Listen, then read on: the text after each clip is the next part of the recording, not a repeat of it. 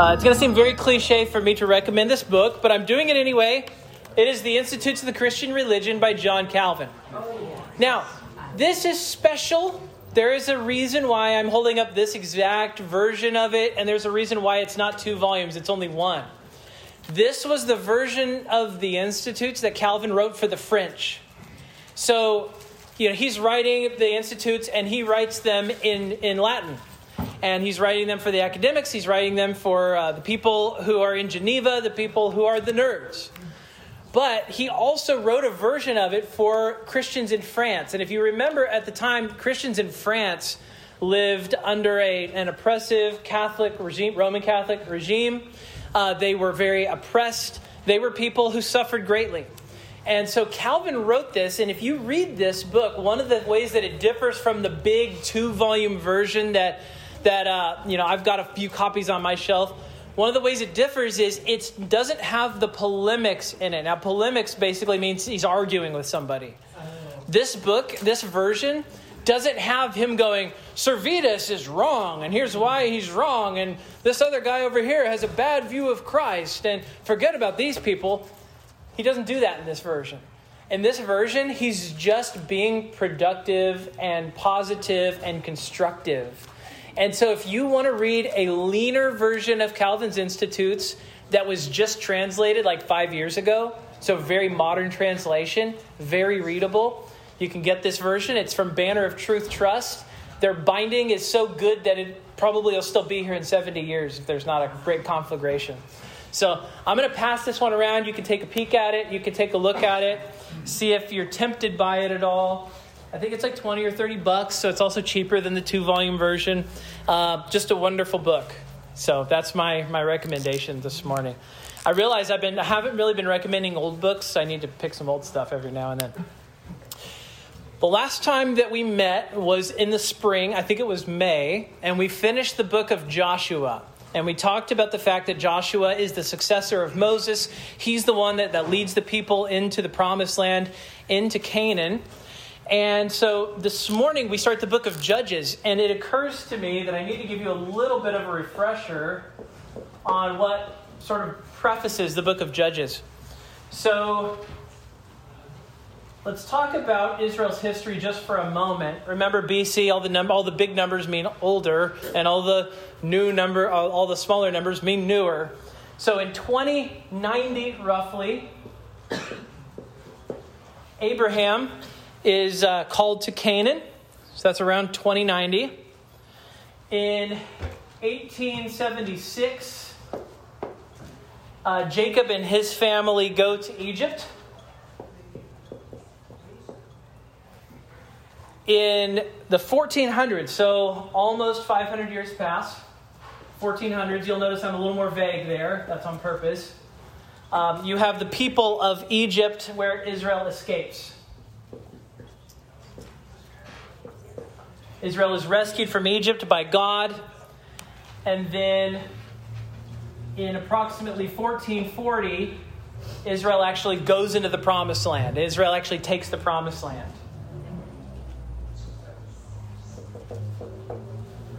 So they enter the promised land in 1440. And does anybody remember the time, what the date would be for the united monarchy when everybody's under King David?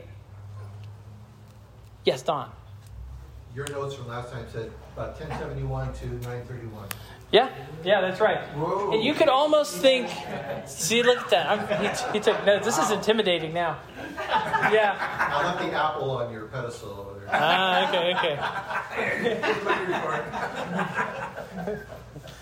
Okay. We don't take apples now.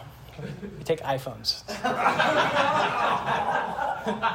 So yeah, roughly, if you want to be rough about it, about 1000 is when David's king. Give or take, a few years. But David overlaps with 1000. So that means this. That means that between here and here is the time of the judges. Israel actually goes a really, really, really long time without a king. 400 years of its existence, older than the United States. Right? Older than the United States, Israel went without a king. That's a very long stretch of time. I don't think that's exaggerating. And that's the time period we're in right now. So we are in Israel before the kings actually exist ruling Israel. So what happens at the end of the book of Judges? Well, here's what happens. If you remember the end of Joshua, Joshua dies. Get to Judges, first chapter, he's alive again. Joshua is alive. And so the first 2 chapters are Joshua, he's alive, and they're addressing the conquest of Israel in Canaan. So remember, you've got the land of Canaan here, and Israel enters, and they each have their own sort of assigned areas that they're supposed to go to. And you start to read about their conquests, if you want to call them conquests, just very weak conquests. Basically, they just move in. They just kind of move in. There's not a great deal of conquering done in the book of Judges in the first few chapters, because the book of Judges basically shows us a world where they don't conquer, where they don't experience any conquests. How do I introduce Judges? Judges is a book with 2 introductions. It is a book with 2 conclusions. It has 12 judges, 6 major judges, 6 minor judges, and an anti-judge, Abimelech. We'll talk about Abimelech. I was going to say he's great, but that would be a stupid thing to say because he's not great. This is not a book of heroes. You read the book of Judges, and you're not reading a book of, oh, look how great everybody in this book is.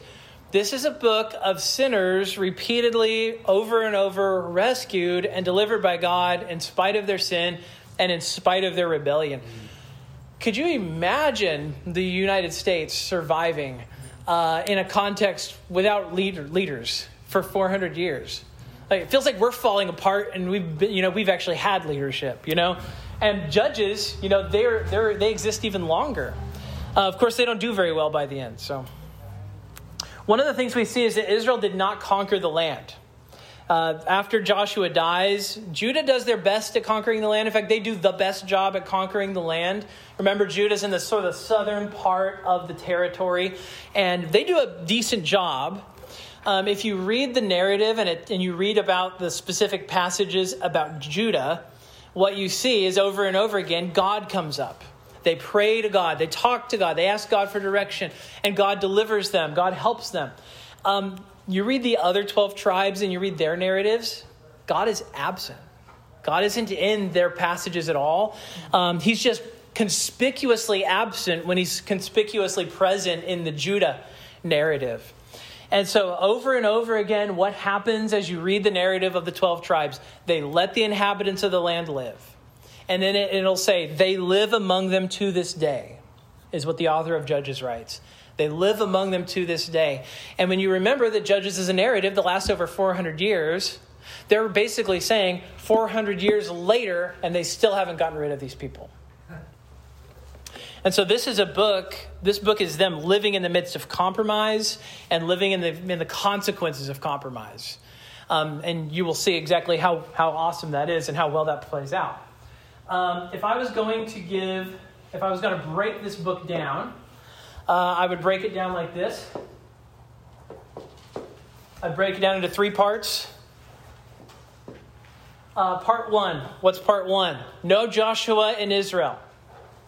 Chapters 3 through 16. Judges in Israel. Chapters 17 to 21. No king in Israel. All right, so no Joshua, Judges, no king.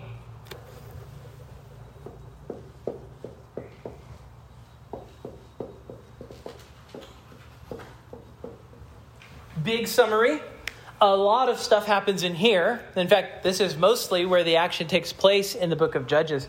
By the way, a few years ago, I preached through the book of Judges, and I did it in the evening service. And after it was all done with, a while passed, and I asked Amos, I'm not preaching, so I can mention his name.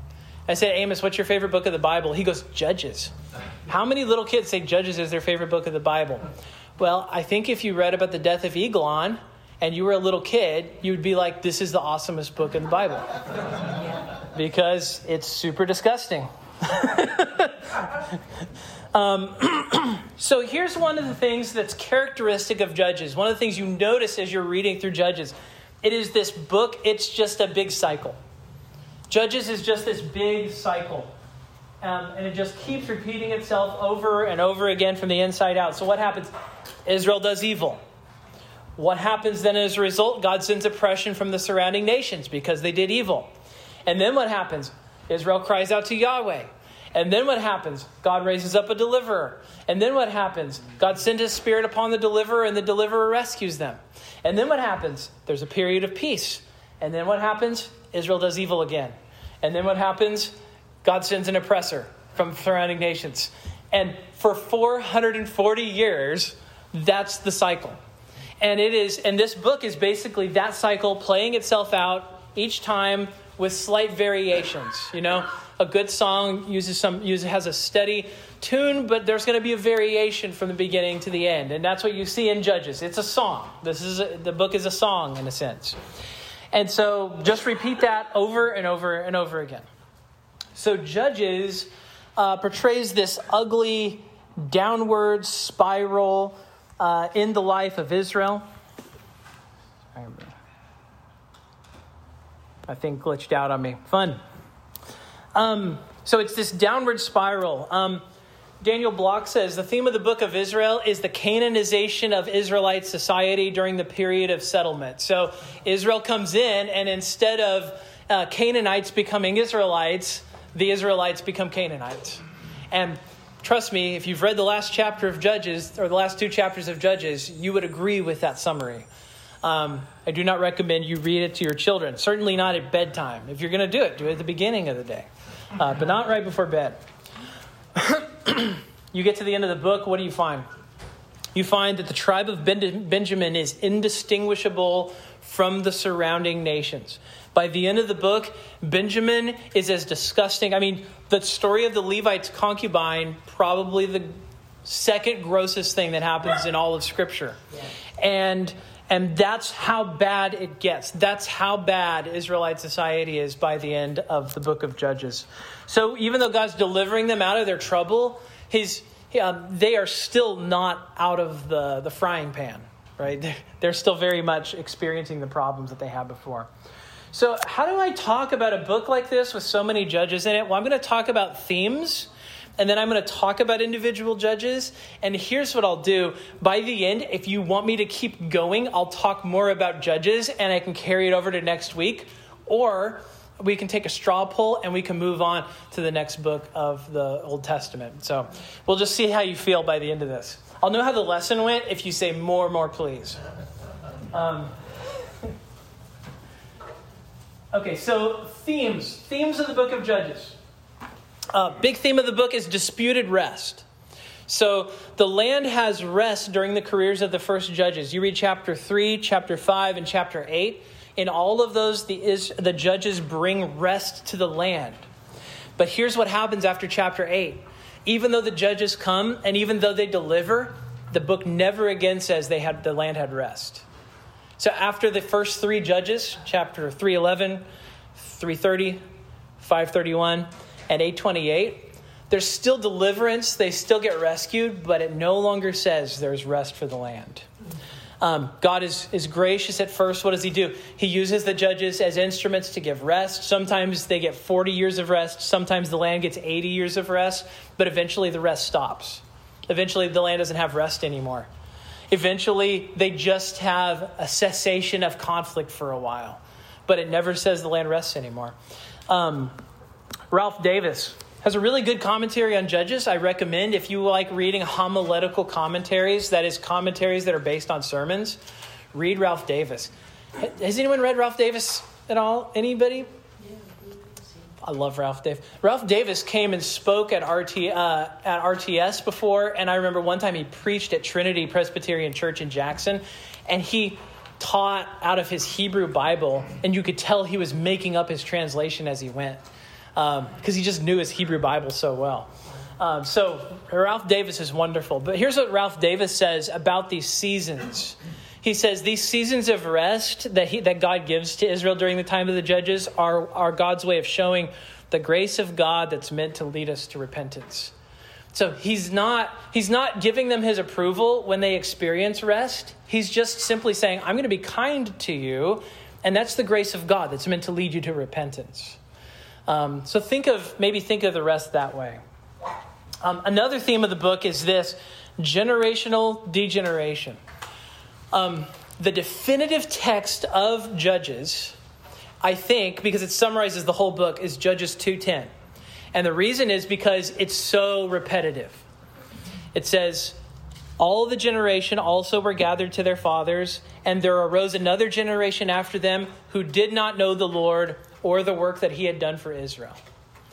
Another generation arose who did not know the Lord or the work that he had done for Israel. Think about this. One generation. One generation.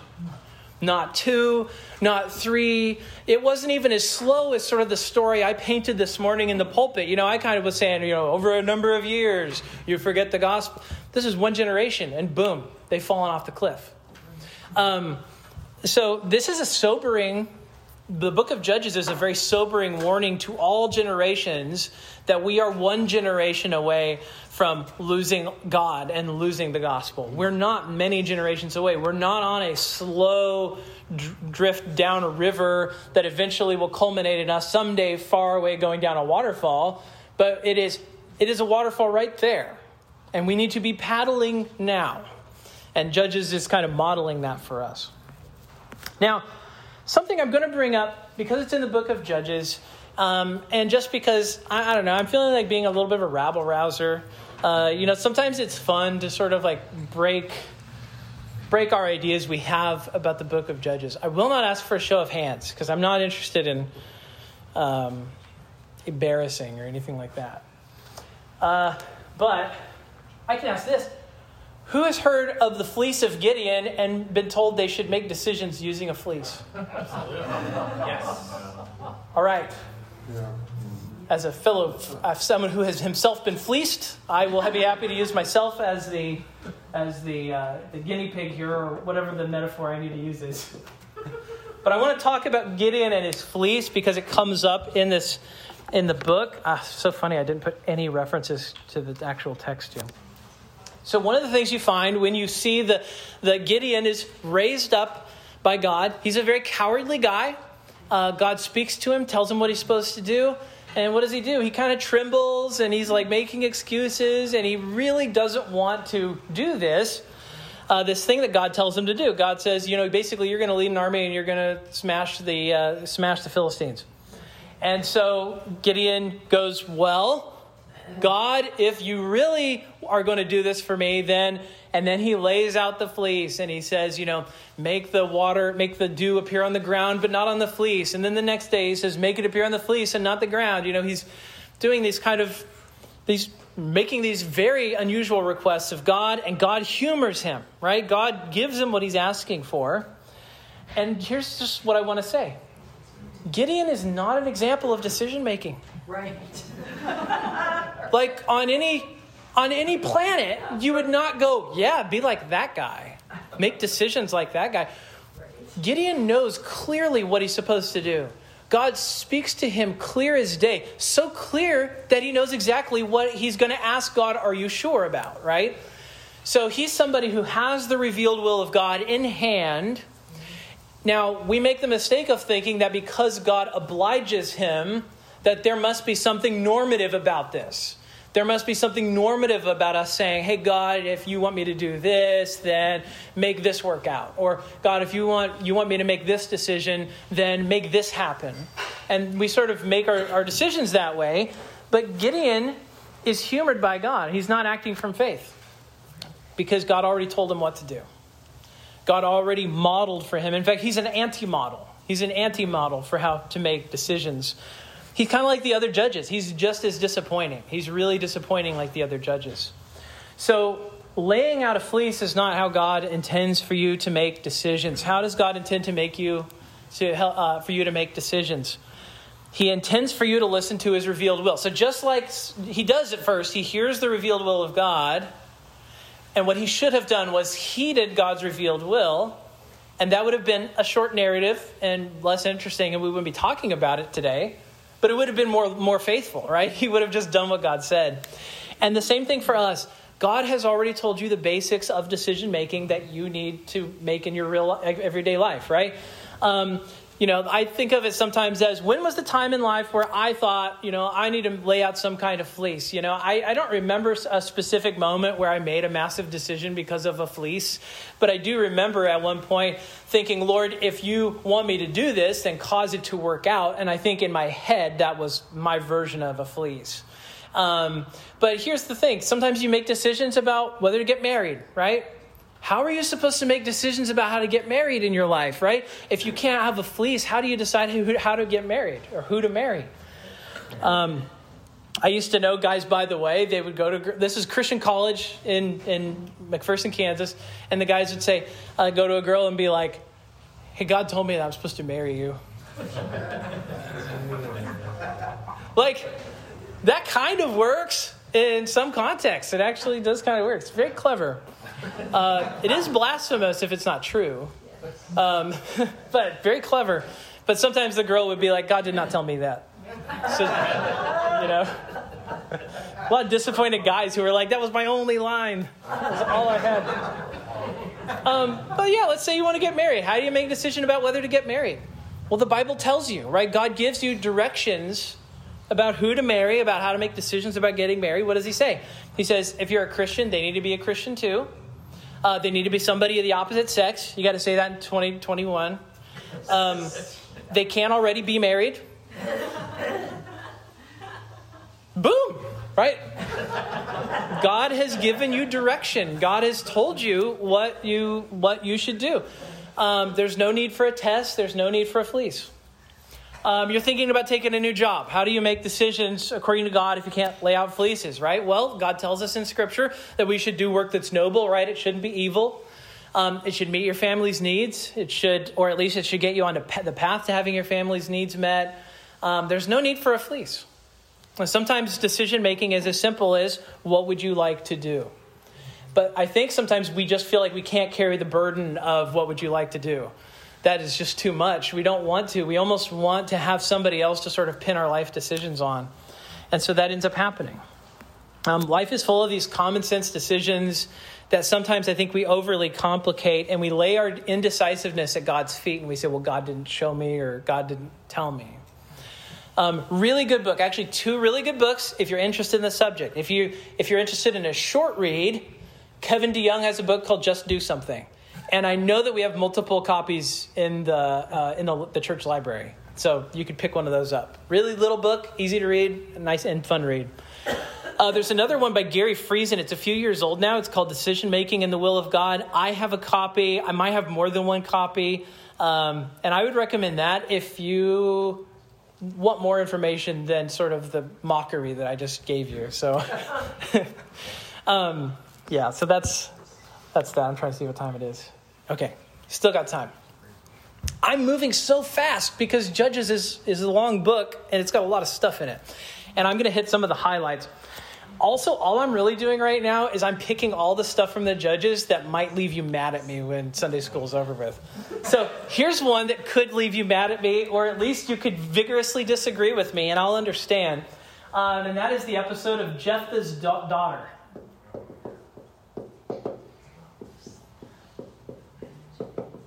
What happens to Jephthah's daughter? Does anyone remember what happens to poor Jephthah's daughter? She dies. All right, Jephthah's daughter gets put to death. So that's one version of that's one answer, one possible answer. Yes. Doesn't Jephthah I've read this, but basically doesn't he vow to the Lord say Lord, if you he makes it a vow to the Lord saying Lord, if you help me crush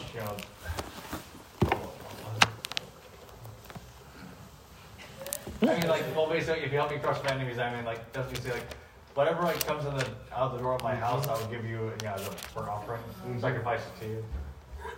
Yeah. And unfortunately, for him, though, because, what he probably thinks is, hey, if my dog comes out, what's the first thing, if that comes around the door? His dog, he obviously thinks that, but then, who comes out? His daughter. And he's like, oh, my daughter, you have ruined me. I've been about to the Lord, and I cannot break it. He's not happy. He is not happy when his daughter comes out. So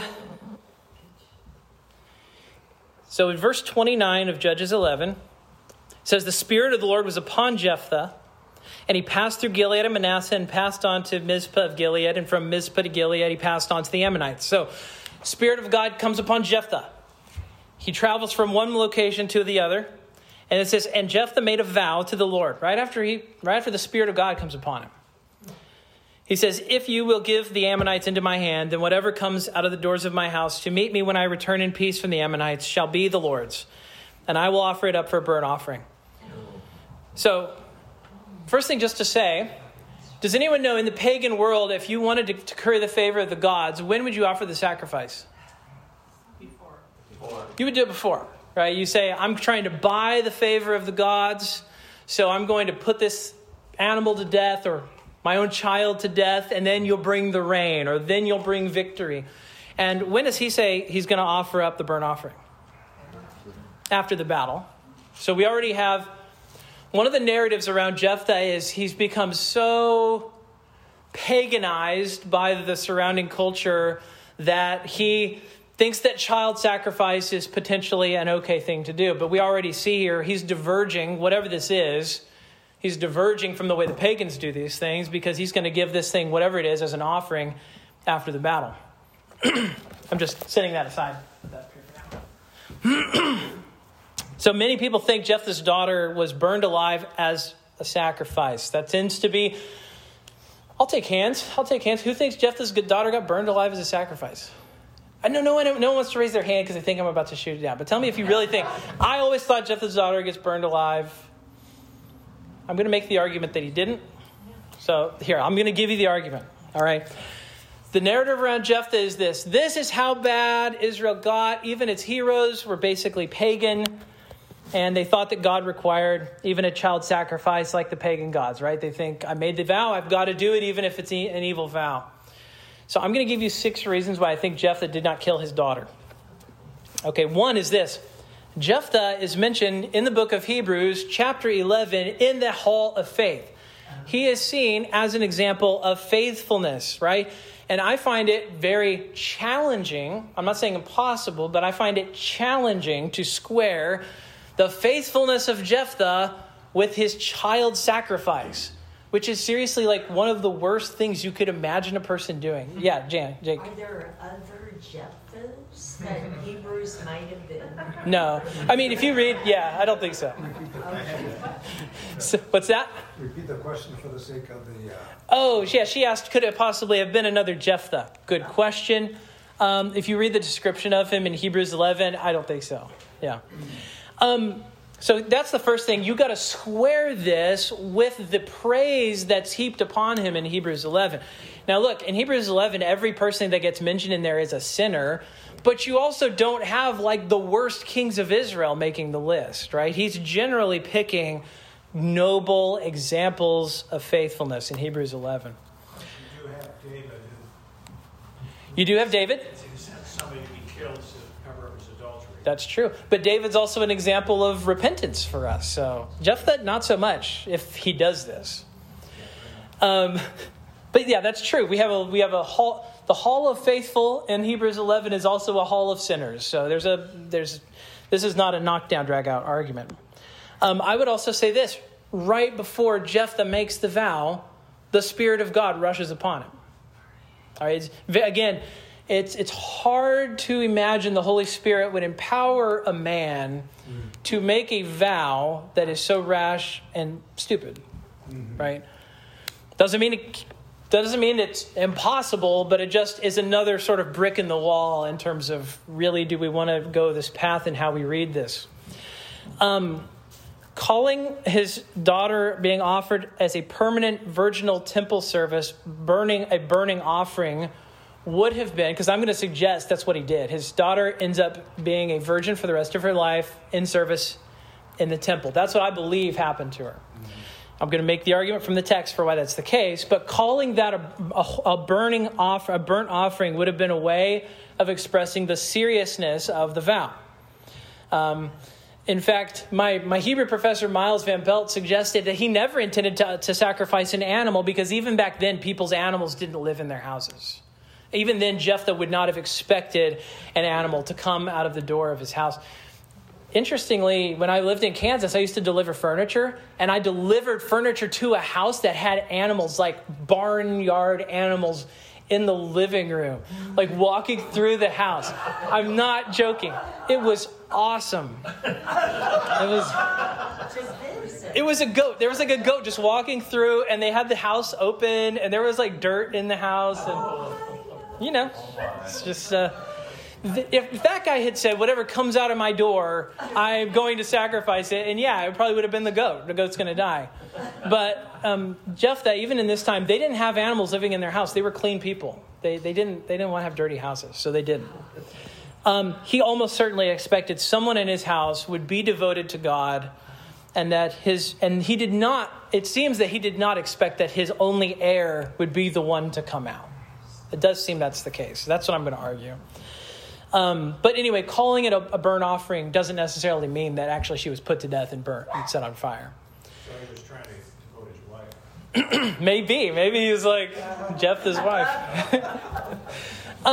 So I pointed this out already. This is not a divine bribe. This is not the pagan method, right? He's not doing it in the order that the pagans would do it. Instead, this appears to be a sacrifice of thanksgiving or a sacrifice of devotion, not a pagan sacrifice. You have this other reality, pagan. Jephthah's daughter's willing. Very odd if that's a death sentence. She's resigned to it. She makes a statement at one point where she says, okay, basically. Again, hard to square that with a death sentence. In fact, another part of this is actually how she does react when she finds out what's happening. It says Jephthah's daughter mourned her virginity. It's very explicit in saying that.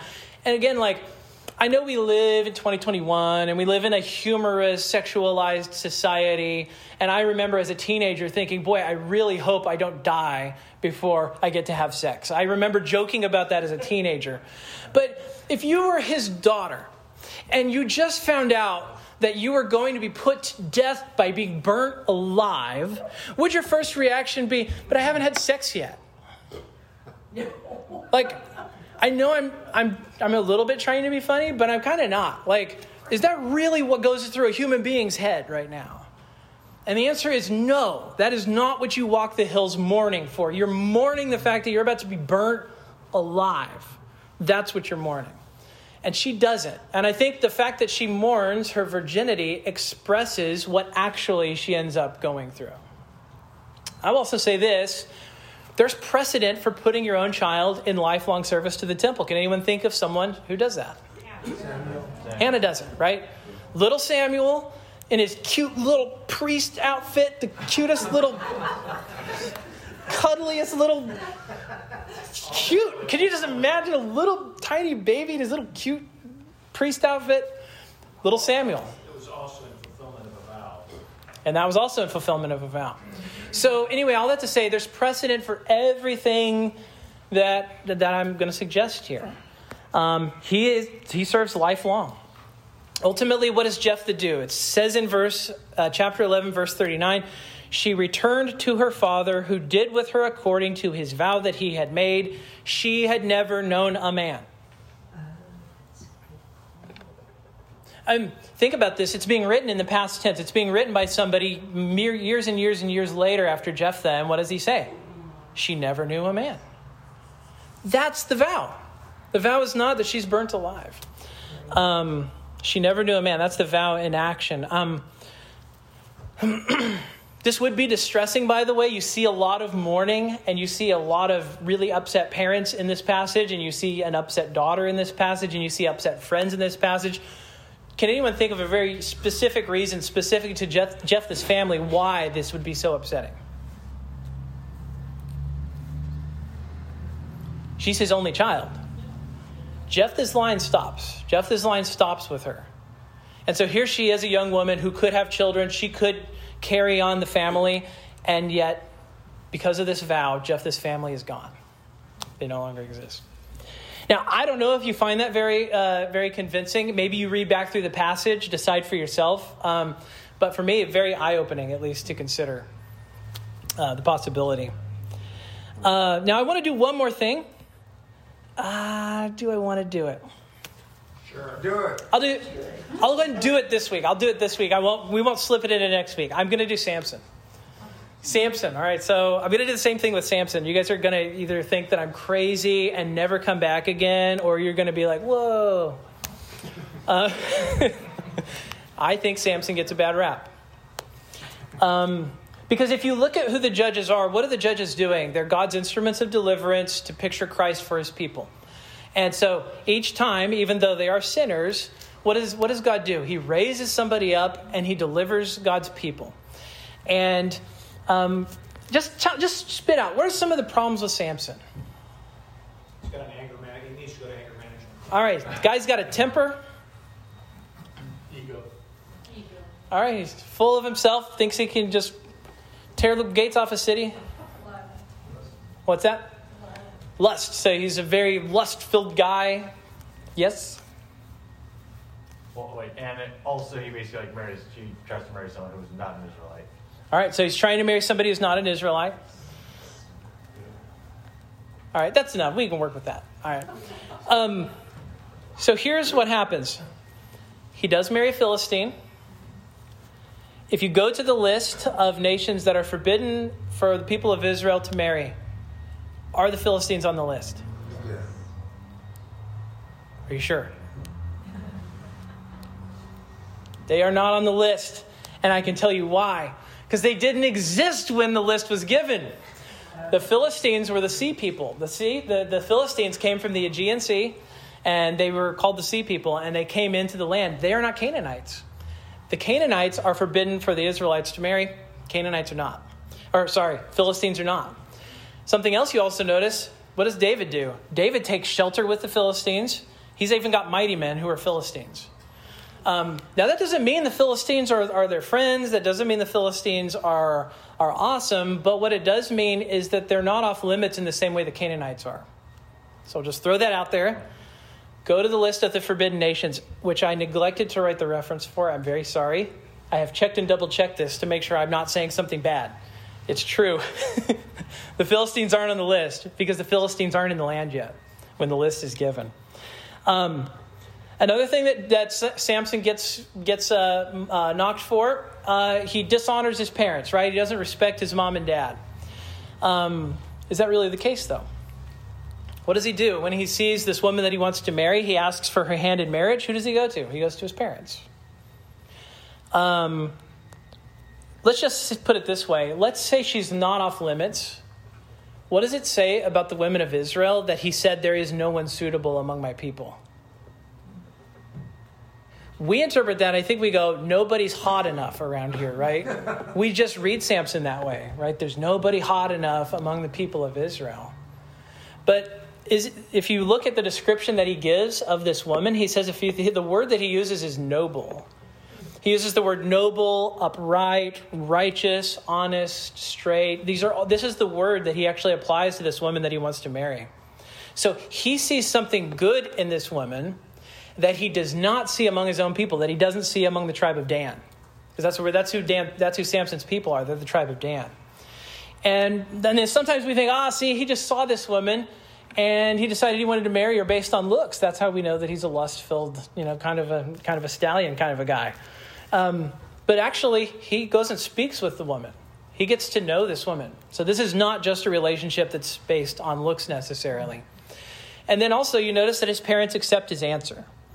And Samson does not marry against his parents' wishes. So there are a few things in that narrative. Sometimes they get pointed out, and I just think, are we being fair to Samson? This doesn't mean that I'm going to try to go through the whole narrative of Samson's life and go, see, he's actually sinless. He's actually fantastic. But we might be picking on him in ways he doesn't deserve. I think we see things in Samson that we have decided that are there, and I think it's because maybe we've heard him preached before, or we've seen it ourselves, or we kind of have just said, I see what kind of guy this is, and we read Samson like this. You have the lion episode, right? Everybody says, he violates his Nazirite vow. You're not allowed to touch a dead body if you're a Nazirite. He goes over and he touches this lion and he takes the honey out of the lion, right? Numbers chapter 6 has this Nazirite vow that says he's not supposed to come near a dead body. If you read Numbers chapter 6, it's not saying you can't touch a dead animal. It's saying you can't touch a dead person. And touching a dead person would, in fact, be a violation of his Nazirite vow. But think about this. If you're not allowed to touch a dead animal, that's forced vegetarianism, right? He can never eat meat, right? So it's too much to say that the Nazirite vow means you can't touch a dead animal. Now, he could touch a dead animal, and he touched the dead lion. Now, what's the deal with the lion, or with the honey? The honey is a sign of blessing, right? The honey is a sign of God's favor. The honey is a sign of God's blessing on you. And so who are the two? Does anybody know the two other people in the Bible who eat honey that we know of? John the Baptist. Jonathan. Yeah, Jonathan and John the Baptist. They are the two other people in the Bible that we have a record of eating honey, and Samson joins their group. This is not like, this is actually a good thing. This is actually a blessing. It's not a bad thing. And certainly not a violation of his vow. The riddle episode, right? He has a party at his house, and he's got Philistines at his house. And if you remember, he asks them all of these questions. And does anyone know sort of the accusation that gets leveled against Samson at the party? That this guy gets drunk, right? Samson's a drunkard too. He has a party, he gets drunk. Drunkenness, alcohol, is a violation of the Nazirite vow. So the passage never says that Samson drinks alcohol. It never says that Samson is drunk. It never says that he touches the stuff. So anyway, I'm just going to say the text doesn't even imply that he drinks alcohol. It does imply that there's drinking going on at the party. But it would be a serious thing to charge a Nazirite with drinking alcohol, and they never say that he drinks. So, again, I don't think Samson violates the Nazirite vow. Also, by the way, later on in Judges, when he actually does violate his Nazirite vow, his hair gets cut, what happens? The Spirit of the Lord leaves him, right? But why would the Spirit of the Lord not leave him when he drinks alcohol or when he touches the lion? It's because he's not violating his Nazirite vow. So, again, this is a guy who needs another chance. Now, his fiancée betrays him. That's true. But why does she betray him? She betrays him because her family gets threatened. Her father is, they're going to put him to death. They're going to burn his fields. And then what does Samson end up doing to the Philistines? He ends up doing all the stuff that they threatened to do to her family. So it's really awful what happens to Samson in the episode with his fiancée. They don't actually get married there, but she's his fiancée. Yeah? You keep referring to Samson's Nazirite vow. It was a vow made on his behalf by his family. Yeah. He had nothing to do with it. How in the world is he even bound by it? I never got that whole concept. Yeah. Anyway, you're bound by Adam's fall. Well, yeah, but still, this It's- is kind of a his- violation of people's... I'm going to keep going, even though I'm going to be going like 3 minutes over. I'm going to go for it, though. You have the prostitute in chapter 16. See, this guy's filled with lust. He stays with the prostitute. Does he? Does he sleep with the prostitute? He stays at her house. Does seem suspicious, especially if you've got Samson already figured out. You already know what kind of a guy this is. I know exactly what he will do when he stays there. Can anyone think of someone else who maybe stayed at the home of a prostitute? Israelite spies stay at her house. I never hear any sermons about how lust-filled the Israelite spies are. Because we assume the best about them, not the worst. We assume that they're being righteous, not unrighteous. Now, what is the typical thing you do when you go into enemy territory? You stay in the home of a prostitute because it's just the place that a strange man would go and stay, and people expect it. Samson, of course, goes into enemy territory. He stays at her house. And then in the evening, what does he do? He comes out, tears the gates off the city, and goes 40 miles to Hebron. So, and when you steal the gates of someone, by the way, you're taking their security. You're taking everything about them. You are leaving them exposed and open. And that's exactly what he does. He springs the trap, as it were, out of the house. And he ends up bringing deliverance to Israel. And also we know that God's Spirit comes upon Samson. And wouldn't it be strange? I'm not saying it's impossible, but wouldn't it be strange for the Spirit of God to come upon Samson right after he'd just been with a prostitute? Some of this stuff, I feel like we need to think about the larger events that are going on here before we read this much into Samson's life. So that he doesn't get the benefit of the doubt in a way that the spies do.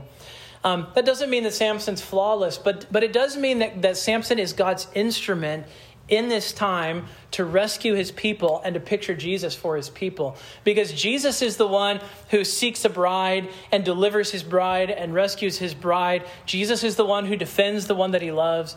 Jesus is very much like Samson. In fact, he's the one that steals the gates, breaks open the gates of the enemy. He's the one that breaks strongholds.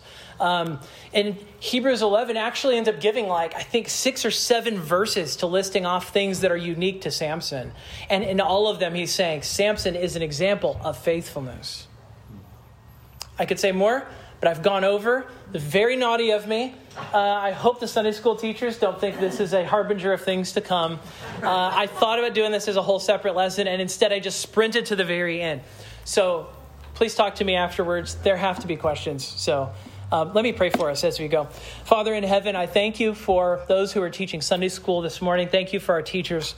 I pray that the kids would be blessed. I pray that they would hear things that would edify them, that they would take them with them this week, even as many of them return back to school. We pray you would be with us, Lord. Help us as Christians to be faithful and to obey all your commandments. In Jesus' name we pray. Amen.